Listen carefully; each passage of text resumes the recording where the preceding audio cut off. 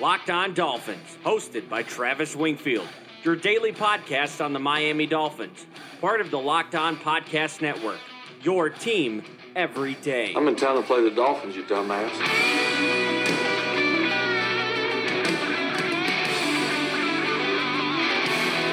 Well, what is up, Dolph fans, and welcome into the Monday, September the 9th edition, a therapy edition of the Locked On Dolphins podcast. I am your host, Travis Wingfield, and as always, 59-10 or otherwise, I am here to bring you your daily dose of Miami Dolphins football. And on today's show, we'll get to the 5 takeaways from the game. We're going to go position by position, eviscerate the coaching staff, and get into a few news items. Jesse Davis's contract extension, a possible mutiny in the works reportedly, and we'll get to the weekend in college football. But first, before any of that, I kindly invite each and every one of you to subscribe to the podcast on Apple Podcasts. Leave us a rating, leave us a review, give me a follow on Twitter. It's at Wingfield NFL, the number one follow on Dolphins Twitter, as voted by Dolphins Twitter. You can follow the show at Locked On Fins and check out our post-game recap column up on LockedOnDolphins.com, along with the college quarterback scouting report and all the other written news for you guys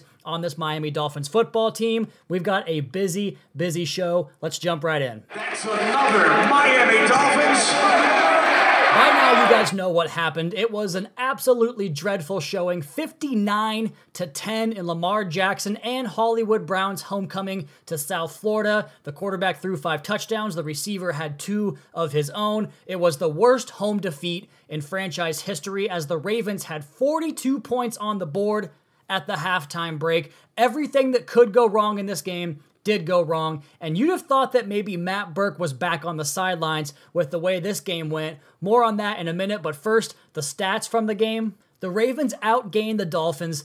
Are you ready for this? 643 to 200 yards, more than tripling the Dolphins' output. They ran the ball for 265 to Miami's 21. They passed for 378 compared to Miami's 179. The Dolphins committed 9 fouls for 64 yards compared to Baltimore's 4 for 40. The Dolphins were 3 out of 10 on 3rd and 4th down conversions. Baltimore 9 for 13, a whopping 69.2%. The Ravens had 3 sacks. Miami had 1. Time of possession went 40:07 to 19 minutes and 53 seconds of possession for the Miami Dolphins. The Dolphins also allowed 12 additional quarterback pressures and 6 tackles for loss. It was an absolute tire fire disaster game from the beginning all the way through to the very end. And we're going to get into our position by position breakdown. But first, let's go ahead and start, as we do every Sunday during the season, with the 5 takeaways from the game. And first, the issue of tanking. It's pretty clear at this juncture that they are doing just that. Remember when I told you guys on Friday that I got a note from a source inside the organization that told me that I get it?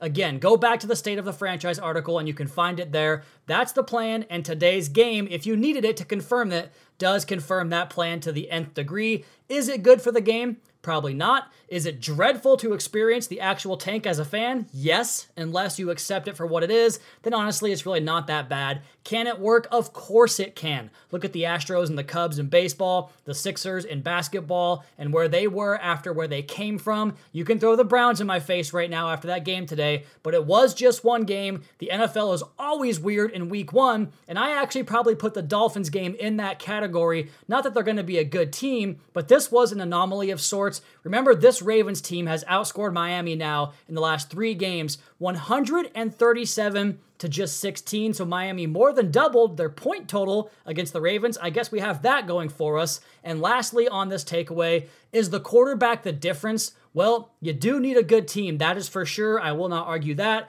But tell me how you think the Cardinals are feeling right now about getting their shot at the first overall quarterback in 2019 compared to 2018 when they had the 5th quarterback off the board in Josh Rosen. Just 1 year after one of the most historically bad offenses the game has ever seen, their number 1 overall quarterback stinks up the joint for a half, and then turns on a switch and hits 17 out of 21 passes en route to an 18-point comeback that eventually winds up in a tie because the defense gave up a field goal in overtime after Murray got the field goal too. The point here is that quarterbacks, they're kind of important. Takeaway number 2, it revolves around the mutiny. As reported by Pro Football Talk, he said, Mike Florio, that multiple Dolphins veterans got on the phone with their agents after the game and asked to get out of the situation, saying they want no part to do with the Dolphins tanking for Tua Tagovailoa. So who could this be? Daniel Kilgore, Rashad Jones, Kenyon Drake, Albert Wilson? We know that it's not Xavier Howard. He came out and publicly stated that he was here for the long haul, and it's also not Devon Godshaw. He put a tweet out there saying, we will be back. But how many of the guys that want to get out of town were important factors in a 49-point loss? 7 touchdowns. I bet you there was a few of them, and if you can bring draft picks back, those are more important than those players are for this team right now in this long-term 2-3 year rebuild. It is a concern for Flores, however, as this coaching staff was completely outclassed in every which way possible, making incorrect decisions and having communication breakdowns and the like. And you go back to the article that I wrote back in the summer talking about you have to choose one between Tua Tagovailoa or Brian Flores because first-year coaches that wind up with the first overall pick, they usually don't survive. Can he survive this? Can Brian Flores rally the troops amidst a mutiny? I'm not sure if he can if they play like this every week, but they will play better. They're going to have to play better. They might lose every damn game or 15 or 14, but they just have to be better for us to have confidence in Brian Flores. Takeaway number 3, the concerns in the secondary, and this is where the coaching stuff really comes into play because I thought Matt Burke was gone, but we saw so many blown coverages and communication issues and the middle of the field being completely vacated by guys like Minkah Fitzpatrick, Bobby McCain, and Eric Rowe with a lack of effort on the entire day. We saw Xavier Howard get targeted once in this game, and he damn near picked it off, but everybody else was dreadful, and you can just go away from Xavier Howard because apparently the rest of this secondary is not ready for prime time, and they were flat out awful in this game. That group has to get better. That's supposed to be one of the best units on this team, and they were the worst of the defense today. Number 4 on the takeaways list, the inactive list, was very strange. Ken Webster, that's a given. Myles Gaskin, Patrick Laird, okay, that's totally fine. Trent Harris, the new defensive end. But what about Shaq Calhoun, Chris Reed? Isaiah Prince was on there too. But Calhoun and Reed, these guys were potential starters on this team at one point throughout training camp. Calhoun was the starting right guard for 5 weeks throughout camp, and now he's inactive. They're using new guys like Avery Moss and John Jenkins and Danny Isadora and Julian Davenport over guys that were in the lineup for a month straight previous to that. That's very strange to me. That right there, in addition to the moves they made the last couple of weeks to overturn 20% of their roster, which is now gone from what it was 1 week ago, tells me they are flat out tanking to the nth degree, to use that phrase one more time. And the number 5 takeaway, is there going to be a fall guy from all of this? And if there is, I talked about Brian Flores, it has to be Chris Grier because you might just have to do something to appease your fan base when you come back with this grand plan for next season. And with Grier's batting average in the draft right around 400, which is great in baseball, but not great when it comes to drafting players in the NFL, especially when you consider that to be contributing players the last few years, probably closer to more like 300 or 250 on actual impact players. And I've gone to bat for Chris Grier as far as his draft success in the past, but you wonder what gets attributed to him and to other people. But it might be a tough sell to the fan base if you go into this potentially franchise-altering offseason, which it will be one way or the other, good or bad. If you come back with the same guy, can you sell that to this fan base? I'm not sure if they're going to buy on that. So I'm not saying it's wrong. It's just going to be really difficult to come back after a 1-15, 0-16 season and give this exact same regime back to the Dolphins fan base and expect to sell season tickets.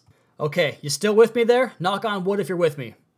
Probably not. That was brutal. Maybe we go grab a bite and then come back for segment number 2. What do you say? Because if you had a long day at work like me and you're still stuck in the office at 7:35 Pacific time at night, open up the DoorDash app, choose what you want to eat, and your food will be delivered right to you wherever you are. Right now, our listeners can get $5 off their first order of $15 or more when you download the DoorDash app and enter promo code LOCKEDON. And if today's performance did not discourage you from going back to Hard Rock Stadium for a Dolphins game this year, or college football, or a concert, whatever it is, let Vivid Seats be the one that gets you to the game or to the event you want to see. We all love a night out, whether it's seeing our favorite band in person or being there in the crowd to cheer on our Miami Dolphins. And with the Vivid Seats Reward Loyalty Program, you can attend the concert or show of your choice and earn credit towards your next live event. Vivid Seats is the top source for tickets for all the live events you want to go to. You can go check out the Miami Hurricanes, the Miami Dolphins, the Miami Heat.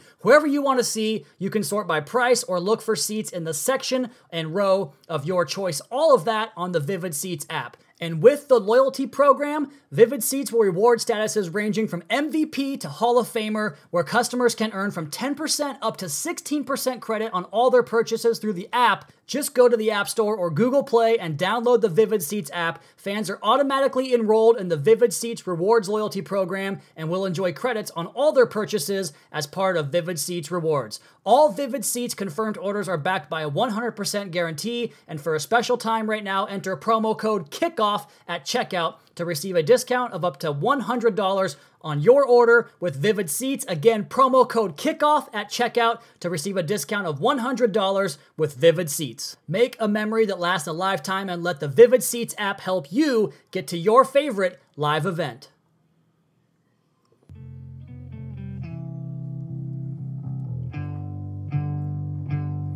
How long will I slide? Through just about all of 2019, I would say, is how long you're going to slide. Probably going to have to separate your sides. And if we're going to have to find all this misery here with our own Miami Dolphins team, we're going to have to find misery in others to laugh at in order to survive this season. And what better miserable company than the New York Steege, those stinking Jets up north. They blew a 16-point lead today, and there's this tweet from Cian Fahey, I think that's how you say it, Cian. Less than a month ago, Adam Gase blamed his former quarterbacks for why his offense was so consistently cautious, and he said he was excited to open things up with Sam Darnold. Today, 18 of Darnold's 30 qualifying throws were within 4 yards of the line of scrimmage. Never change, Adam. We love that about you. How about our own quarterbacks? Let's go through position by position real quick and talk about this game. We already buried the coaching staff, talked about all the changeover, 60% roster changeover from last year, now to this year.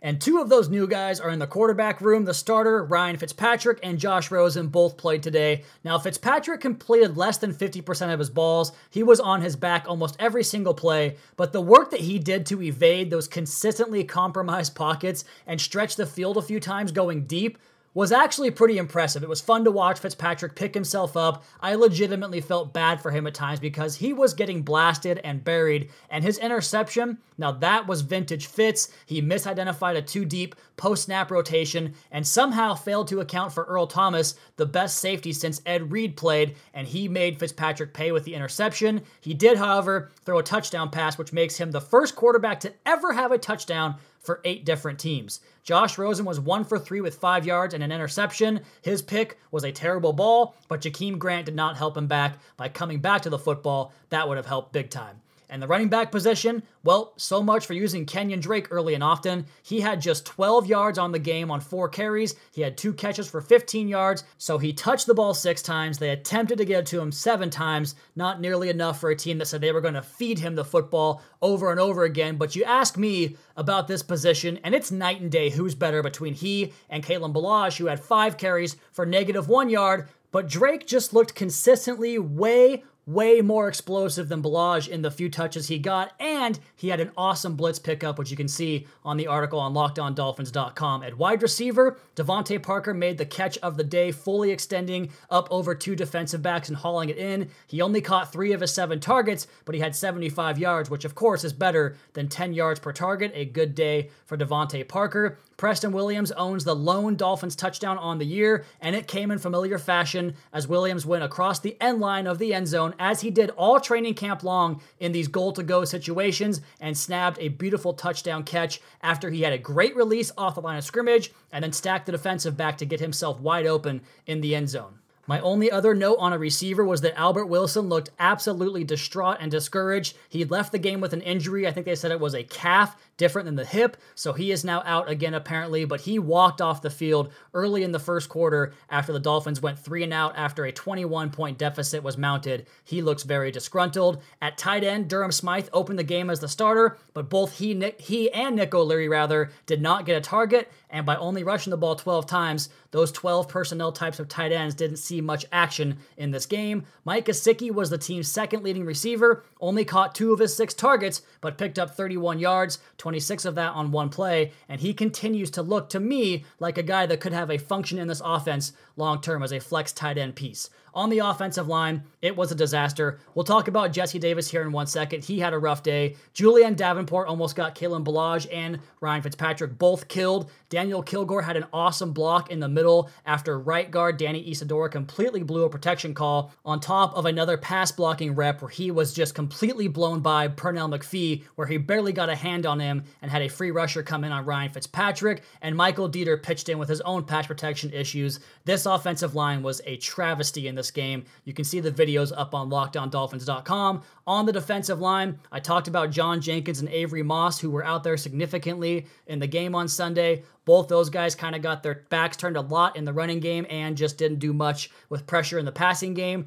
Christian Wilkins had kind of a slow start, and he got knocked back badly on one of Baltimore's touchdown runs, but he responded and played one of the better games, not saying much, of the defensive line for the Miami Dolphins, and the same was true of Devon Godshaw. I talked about his tweet. He tweeted back an image of himself and said, "We will be back," with the arm flex emoji, so he is definitely one of the guys that still wants to be here. Charles Harris looks like preseason right now was fool's gold. He was on the milk carton, and Jonathan Ledbetter is a fit and a find from this scouting staff. He is really falling in line in terms of the expectation for what you have to do to play on this defensive line, but also a couple of hustle plays will really stand out on tape for the coaching staff. Now, the secondary was big time disappointing. Let's cover that real quick and then come back to the linebackers since we already touched on the DBs. You guys know about Fitzpatrick's bad day. He was just slow roasted throughout the course of the game. He got put in a precarious position where he had man coverage against Hollywood Brown in the slot inside with a 12-yard cushion in more of a safety type of position and no safety help beyond him, and Hollywood Brown went right at Fitzpatrick, pressed his toes, which means Fitz has to guard the sticks because it was a third down play,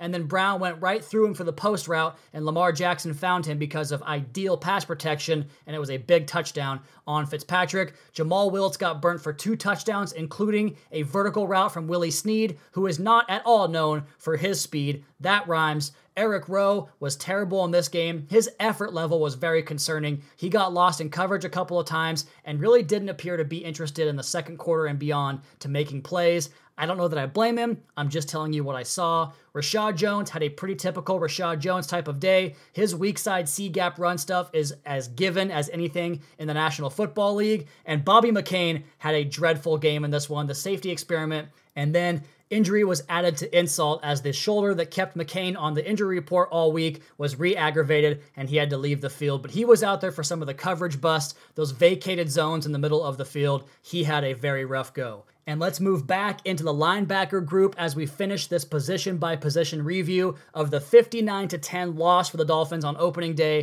here on the Locked On Dolphins podcast. We are part of the Locked On Podcast Network. And this linebacker crew was the position group that I was most excited about this season, but it was a swift departure from what we saw in preseason and through training camp. Sam Eguavoen was exposed in this game time and time again, trying to defend the edge. He just looked way too light, got tossed aside pretty easily, whether he was off the edge or filling inside, and he got beat in coverage on a few occasions. The same was true of Raekwon McMillan. He had that one nice run stuff early in the game, but he got caught in coverage, which is not his strong suit, had a terrible run fit on a Ravens touchdown run, and then eventually left with an injury of his own. And Jerome Baker, his hot camp in preseason did not translate in this game. I know it really didn't for anybody on this Miami Dolphins football team, and there are a few folks who are concerned about his fit in this defense because of his size, and those limitations showed up in this game. He just has to get stronger. All three of those guys have to play better for this defense to work this year and to put them back in games and not allow 638 yards and 59 points to cap it all off. But to recap this whole thing, this is probably going to be the painstaking norm for the season. The Dolphins lopped off most of the talent that it had back in the winter and then really confirmed that message with their moves the last few weeks over the course of the end of training camp and the summertime. But you go back, what really would have Jawan James and Cam Wake and Ryan Tannehill and Kiko Alonso gotten you? Maybe a 38-17 loss, and then we're 0-1 and we don't have the resources for next year. This idea that the Dolphins should find a way to put good pieces on the field without really any idea or knowledge as to how to do that is a little bit too much for me, because they had to make this step to get out of their own shadow and to do something different that has led to year in and year out of 6, 7, 8, maybe the occasional 10-win season, 2 playoff years the last couple of decades now, and the Dolphins are finally making an attempt to get out of that horrible mediocrity wheel of perpetuality and find themselves in a position to make a run 2 or 3 years down the line. It's going to be painful now. Just deal with it. The draft is 227 days away. That is when the light at the end of the tunnel comes. And on the other side of the podcast, we'll discuss the college quarterbacks from the weekend. We'll break down what Jesse Davis's contract means. But first, if you guys are broken like the Miami Dolphins are currently broken, and you don't have a full offseason to repair your member just one night, then you've got to check out Blue Chew. BlueChew.com, that's blue like the color blue. Blue Chew brings you the first chewable with the same FDA-approved active ingredients as Viagra and Cialis, so you know they work, unlike Julian Davenport at right tackle. You can take them anytime, day or night, maybe at 1 o'clock Eastern time on a Sunday afternoon, even on a full stomach, and since they're chewable, they work up to twice as fast as a pill, so you can be ready whenever your number is called. Blue Chew is prescribed online and ships straight to your door in a discreet package, so no in-person doctor's visit, no waiting in the pharmacy, and best of all, no more awkwardness. They're made in the USA, and since Blue Chew prepares and ships direct, they're cheaper than a pharmacy. Even if you don't need it, Mrs. Wingfield enjoys them, I enjoy them, you're going to enjoy them. Right now, we've got a special deal for our listeners.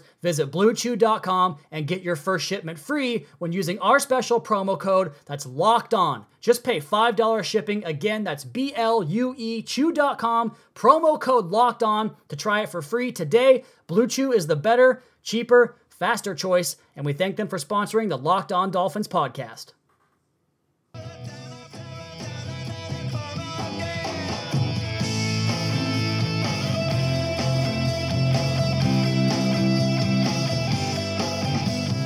The Texans are playing the Saints tomorrow night or tonight, depending on when you listen to this podcast. That's a big one for us. Definitely need the Saints to pull off the win at home in a game they are favored in to help the Dolphins draft pick next year. We are all in on 2020. If we weren't already, we definitely are now. And the Bengals and Washington both almost pulled off upset wins on the road today, although I think Washington might have been at home. But that would have been a nice couple of wins in this tanking competition. But nonetheless, I think the Dolphins are still in the lead after losing 59-10 to the Baltimore Ravens on opening day at Hard Rock Stadium in Miami. And one thing that might speak to the actual targeting of Tua Tagovailoa in next year's draft is the extension of Jesse Davis right after you trade left tackle Laramie Tunsil, and then you move Davis over to left tackle, because I tweeted about this when the contract extension occurred on Saturday. At $5 million annual, Jesse Davis would be the 13th highest paid right tackle this year, 15th next year, and 16th in 2021. It's the 17th highest value among all right tackles. His guarantees come in at 14th most among right tackles. As a right guard, he'd be the 20th highest paid guard on an annual basis. But you go over to the left side, and those numbers are significantly lower. He's barely even in the top 32 as far as highest paid tackles in the league if he's a left tackle. And if you have a left-handed quarterback like nobody else in the NFL would at this point, if you do get Tua, then you all of a sudden need a higher priority at right tackle compared to left tackle, although I do believe you do have to have two good players at those positions in this league to make an offensive line function as one good, solid unit. Now, most offensive lines are not good, but the ones that are good probably have a pair of good tackles. And Jesse Davis, I guess if he was your 5th best lineman, you might be okay. And this contract says that he has to be one of those guys going forward. Now, there is an out in the contract, but giving him $8.5 million guaranteed and a $4 million signing bonus kind of keeps him in line this year, or keeps him motivated this year, because he was about to head to the free agent market next offseason. After this season, there's no way he would have wanted to come back. The Dolphins show some good faith to get him here. And is he going to be the left tackle? Is he going to be a right guard? I have to imagine that the plan to get Tua is to keep Jesse Davis at left tackle. So he gets a 3-year contract worth $15 million. 8 of that guaranteed. In this game, I thought Davis struggled. I thought his kick slide was too slow for the position. He has to get faster. He has to get quicker. He's better working in space as a run blocker and just in the run game in general. And that does kind of vibe with the type of team this Dolphins regime wants to build, especially when you have Tua able to see that left side of the formation and protect himself in a way. But it sounds like Jesse Davis is in the driver's seat right now to be the left tackle going forward. And that might not sound like a great idea, but what it does, and you can refer back to the Laramie Tunsil idea, that maybe this team didn't want to put all their resources in one offensive lineman, because if the other 4 guys are no bueno, then your offensive line still sucks no matter how good Tunsil is at left tackle. And with Davis out there, you can now spread the money around because you're not paying $80 million to one player. And you can go out and sign a Brandon Scherff, who is long apart, or far apart, quote unquote, using air quotes, from a new deal with Washington. You can go out and draft a guy like Tristan Wirfs, who I watched on Saturday, of Iowa, just a mountain of a man that can play both left tackle and right tackle with length, bend, athleticism, and anchor and strength. He looks like an ideal pick with that Houston Texans pick later on. You can get yourself a center in maybe the draft with Creed Humphrey and come back and develop Michael Dieter at left guard. You can really repair this offensive line in one offseason, but you're probably going to have to use 1 or 2 of the parts of this year's line, and maybe that's Davis at left tackle, maybe that's Dieter at left guard, and you replace the other 3 positions going forward. Around the rest of the National Football League, if you guys want some good news on top of the Jets getting their butts kicked, or I guess blowing a comeback, Cam Wake got 2 sacks on Baker Mayfield on Sunday, and that gives him 100 for his career. So a big congratulations for Mr. Cam Wake. Very well earned. I hope he goes to the playoffs this year and gets himself his first career playoff victory. I talked about Tristan Wirfs of Iowa. That dude is freaking awesome. Watched him on Saturday. His teammate AJ Epinesa was equally awesome. He is a defensive end who would be a top 5, top 10 type of draft pick on the defensive line if the Dolphins are so inclined to go in that direction. The number 1 player in the country is probably Ohio State's Chase Young. Watched a little bit of his highlight clips. He was dominant. I saw Grant Delpit in the LSU game. He kind of annoyed me I thought this was a guy that likes to fly around and be active and make tackles and big hits. He kind of shied away from some contact at times. We later found out that he was injured. Maybe that was kind of why, but he didn't play his best game. But Joe Burrow on the other side, the quarterback, my goodness, he sure did. He's put himself in the conversation of the top level quarterbacks, which we're going to talk about right now here. Talk about the 4 top quarterback prospects heading into next season, how they performed on Saturday. But first, real quick, my Cougs pick up another win, improved to 2-0 on another 4-touchdown, 400-yard performance from redshirt senior making his first and second starts of his career, and Anthony Gordon. The Cougs win big again. We have a game next Friday against Houston for the rights to the name Cougars for your football team. Go Cougs. All right, let's go ahead and jump into the recap for Week 2 college football quarterbacks. Top prospects in 2020. We're looking at Tua Tagovailoa, Jake Fromm, Justin Herbert, and Jordan Love. You guys can find these articles up on LockedOnDolphins.com. Tagovailoa was 16 for 25 with 227 yards, 3 touchdowns, and 1 rushing, so give him 4 total. This guy just continues to make plays regardless of what happens around him. I know he has elite talent around him, but there were some instances of poor pass protection where he had to make something happen out of nothing. He did that all game long. The QB1 traits on display. Check out his video thread along with all the video threads in this article. Jake Fromm had another easy day, 10 for 11, $166, 1 touchdown. He just kind of has to turn around and hand the ball off and make throws when they need him because that offense is so loaded in the running game. Justin Herbert had a big one, 19 for 26, 310 yards, 5 touchdown passes in the game. Some of his inconsistencies showed up early in the mechanics and the accuracy, but he came came right back and delivered 5 straight touchdown passes on 5 straight drives after 2 drives that led to no points for Oregon. They destroy Nevada, and Jordan Love beats the crap out of Stony Brook 62-7. He goes 25 for 34, 294 yards, and 1 touchdown. Made some really, really highlight reel type of plays, some Josh Allen type of plays from his time at Wyoming. Go check out the videos on that. Next week, Tagovailoa has a conference game. He's at South Carolina. Fromm has Arkansas State at home. Herbert has Montana at home. And Jordan Love is on a bye. And college football Saturdays might have to be what gets us through, because right now I'm watching the Patriots off to my right, and they are up 30-3 on the Steelers. So the NFL might not be much fun this year, but this podcast will be with you guys the entire time. We'll have these breakdowns and talk about the future of the team and give you an idea of what's happening in this tank all season long. Stay with us. Also, please be sure to subscribe to the podcast on Apple Podcasts. Leave us a rating, leave us a review. Check out the other Locked On Sports family of podcasts for all the local and national coverage of your favorite teams. Follow me on Twitter at Wingfield NFL. Follow the show at Locked On Fins. Keep up to date on the Daily Dolphins blog over at LockedOnDolphins.com. You guys have a great rest of your night. We'll talk to you again tomorrow with the film breakdown and aftermath Pro Football Focus edition of the Locked On Dolphins podcast, your daily dose for Miami Dolphins football. It's still Fins up. Slitting my throat is so